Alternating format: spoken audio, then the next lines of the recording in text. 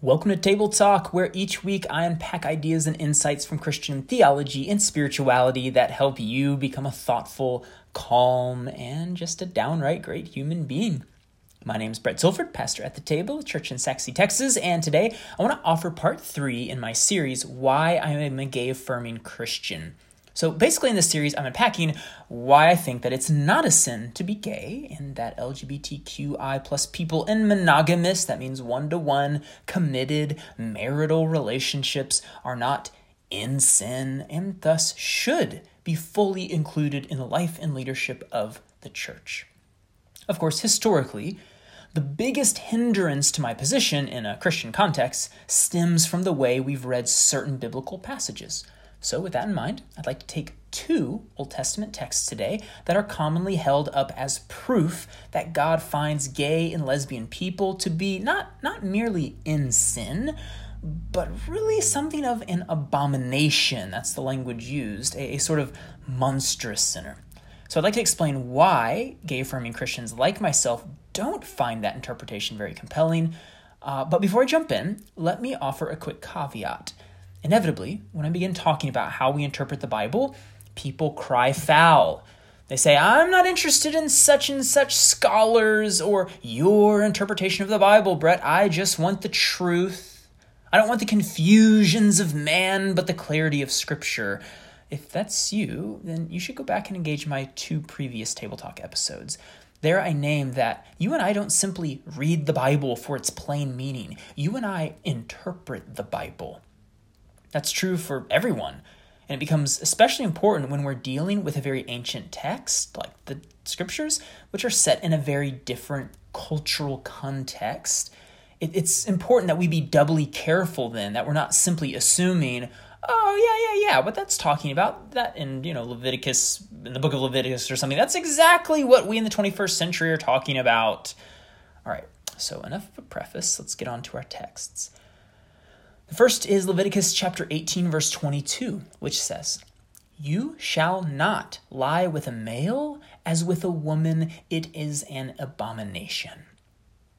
Similarly, Leviticus chapter 20, verse 13 says, "If a man has sexual relations with a man as one does with a woman, both of them have done what is detestable.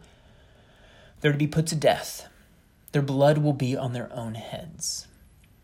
Now, let's notice this text just called for the death of someone participating in a male-male sexual encounter. All right, what might be going on here, and might the text not have in mind Rick and Carl or Sue and Rachel down the street living their quiet married lives? Instead, might something else be going on? So coming back to my last episode and the scholar James Brownson's statement that what the Bible says when it comes to same-gender sexuality is quite clear, but why it says it, and therefore what the moral logic is, that's quite a different matter. So let's look at the context. What did same-sex eroticism look like in the broader Canaanite culture, which itself provided Israel's cultural context, and to which Israel was likely reacting? Well, based on the work of scholar Marty Nicena in his book Homoeroticism in the Biblical World, male-to-male sexual activity in Canaan likely happened exclusively or almost exclusively within the context of pagan, cultic, temple prostitution. Nicena writes, "The surprising reference to child sacrifice in a list of sexual offenses strengthens the impression that there is a cultic background. It has been commonly assumed, therefore, that the writers of the Holiness Code," that's these passages of Leviticus, that the writers of the Holiness Code associated homoerotic behavior with sex connected to cultic, that is kind of religious, practices. So, for example, the command of Leviticus 18:22, "You shall not lie with a male as with a woman," is preceded, of course, by verse 21, which says, "You shall not give any of your children to sacrifice them to Molech." Now, Molech was a Canaanite deity that people would, sacrifice their kids to. So it was a religious, cultic, ritual act. In other words, it seems that the context of Leviticus 18, and particularly these verses, is religious in nature. It was like religious rituals and practices.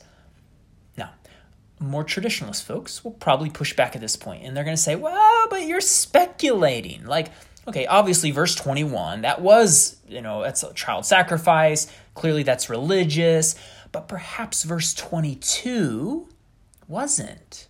Maybe verse 22 really is referring to Rick and Carl, the gay couple down the street. And maybe the moral logic, therefore, is not temple prostitution is bad, but rather something like the failure to act out one's appropriate gender role is to go against God's created order, or something to that effect. Here's what I'd say.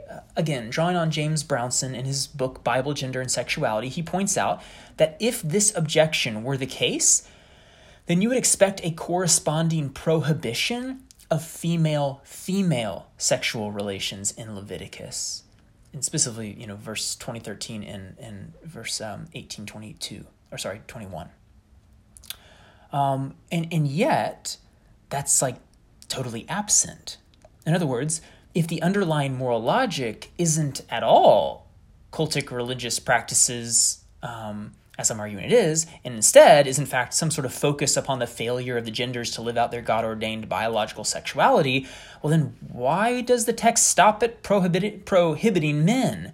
I mean, why not mention women too?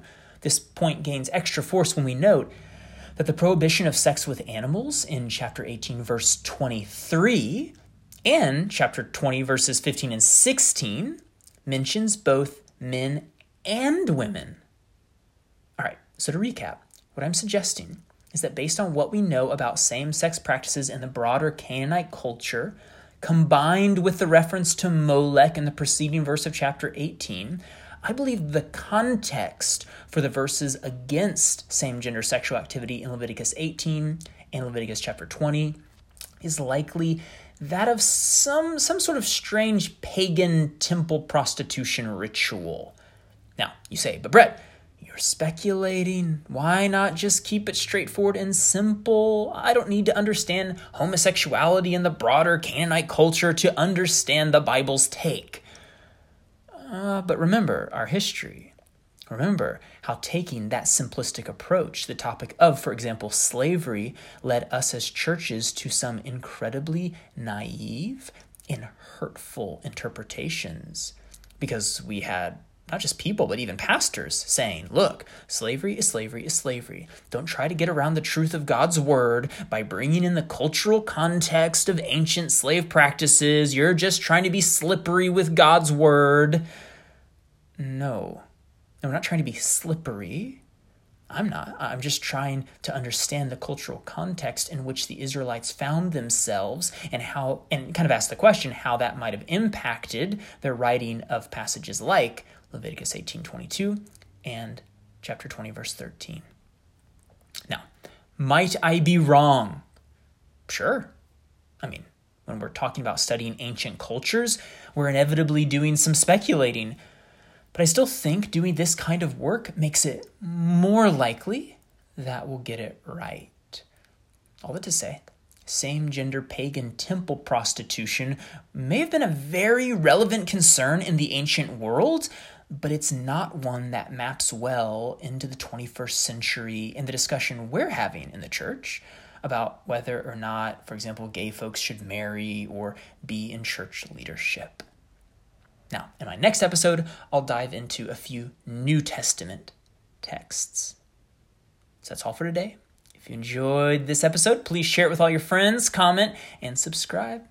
Grace and peace.